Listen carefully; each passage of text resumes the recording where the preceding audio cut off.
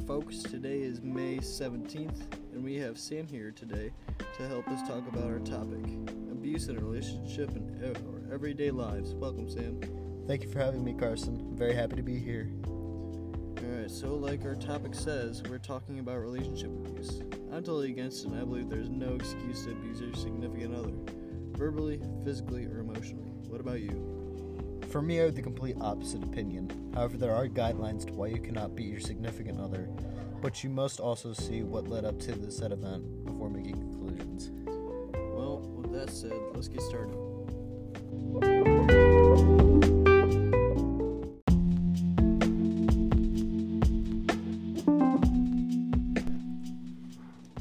Alright, on the topic of abuse, let's talk about the Chris Brown and Rihanna story, since that's a big topic on abuse given that those two are both big celebrities. Okay, Carson, let's do that. So, in my opinion, Chris Brown had no right to hit her, and with social media all around, it's not like he had any chance of getting away with it. It was an obvious show of aggression. Well, when we do take a further dive deep into the story, we learn that Chris Brown and Rihanna had gotten into an altercation before the fight that resulted in her, quote, losing all trust, which ended up leading to the fight. So what you're saying is we should look at what led up to this altercation before we assume what happened, correct? Yeah, that's correct. Well, it doesn't mean you just turn over and clap the crap out of her. You have to learn how to solve differences healthier. But this teaches her that she has to know her place, that the man rules all in the household, and to not mess around with what he believes is right. I'm not sure how to respond to that, but I do believe you should see the whole story before we go pointing fingers. That's a fair point. So, I'm not against Chris Brown as a person, but I believe he had no right to attack her.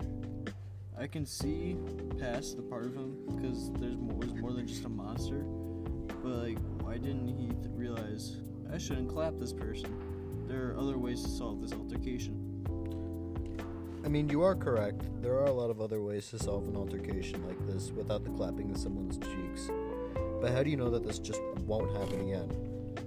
However, if you use physical violence against someone, or really anyone, and make a statement, then they will know their place and the arguing will stop. Yeah, but only from fear. Being a hockey player, I would know the role that fighting plays. Whether it's to set an example or to defend someone or even yourself.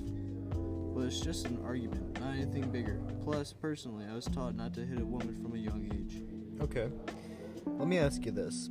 Hypothetically, if a woman walks up to you and says, "Alright there, pinhead, there ain't enough room in this town for the both of us," what are you supposed to do? Say, "Who you calling pinhead?" And cry like a whiny baby? No, you teach them not to mess with Dirty Dan and clap the heck out of them. Well, if anyone wants to square up with me, I'll hit him with a 1-2 McGregor any day. That's what I think.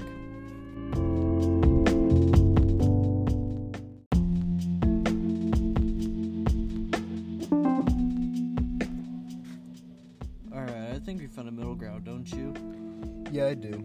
You shouldn't hit your significant other or any woman without talking it out, or if it's for your own safety, because that is what is most important.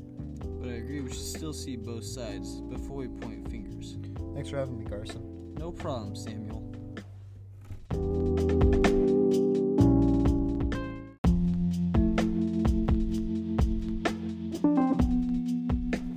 Funding for Dalai Lama and the Other Side is provided by Bud Light, Dilly Dilly, Top-notch axe throwing. and Mortal Kombat 11, Finisher.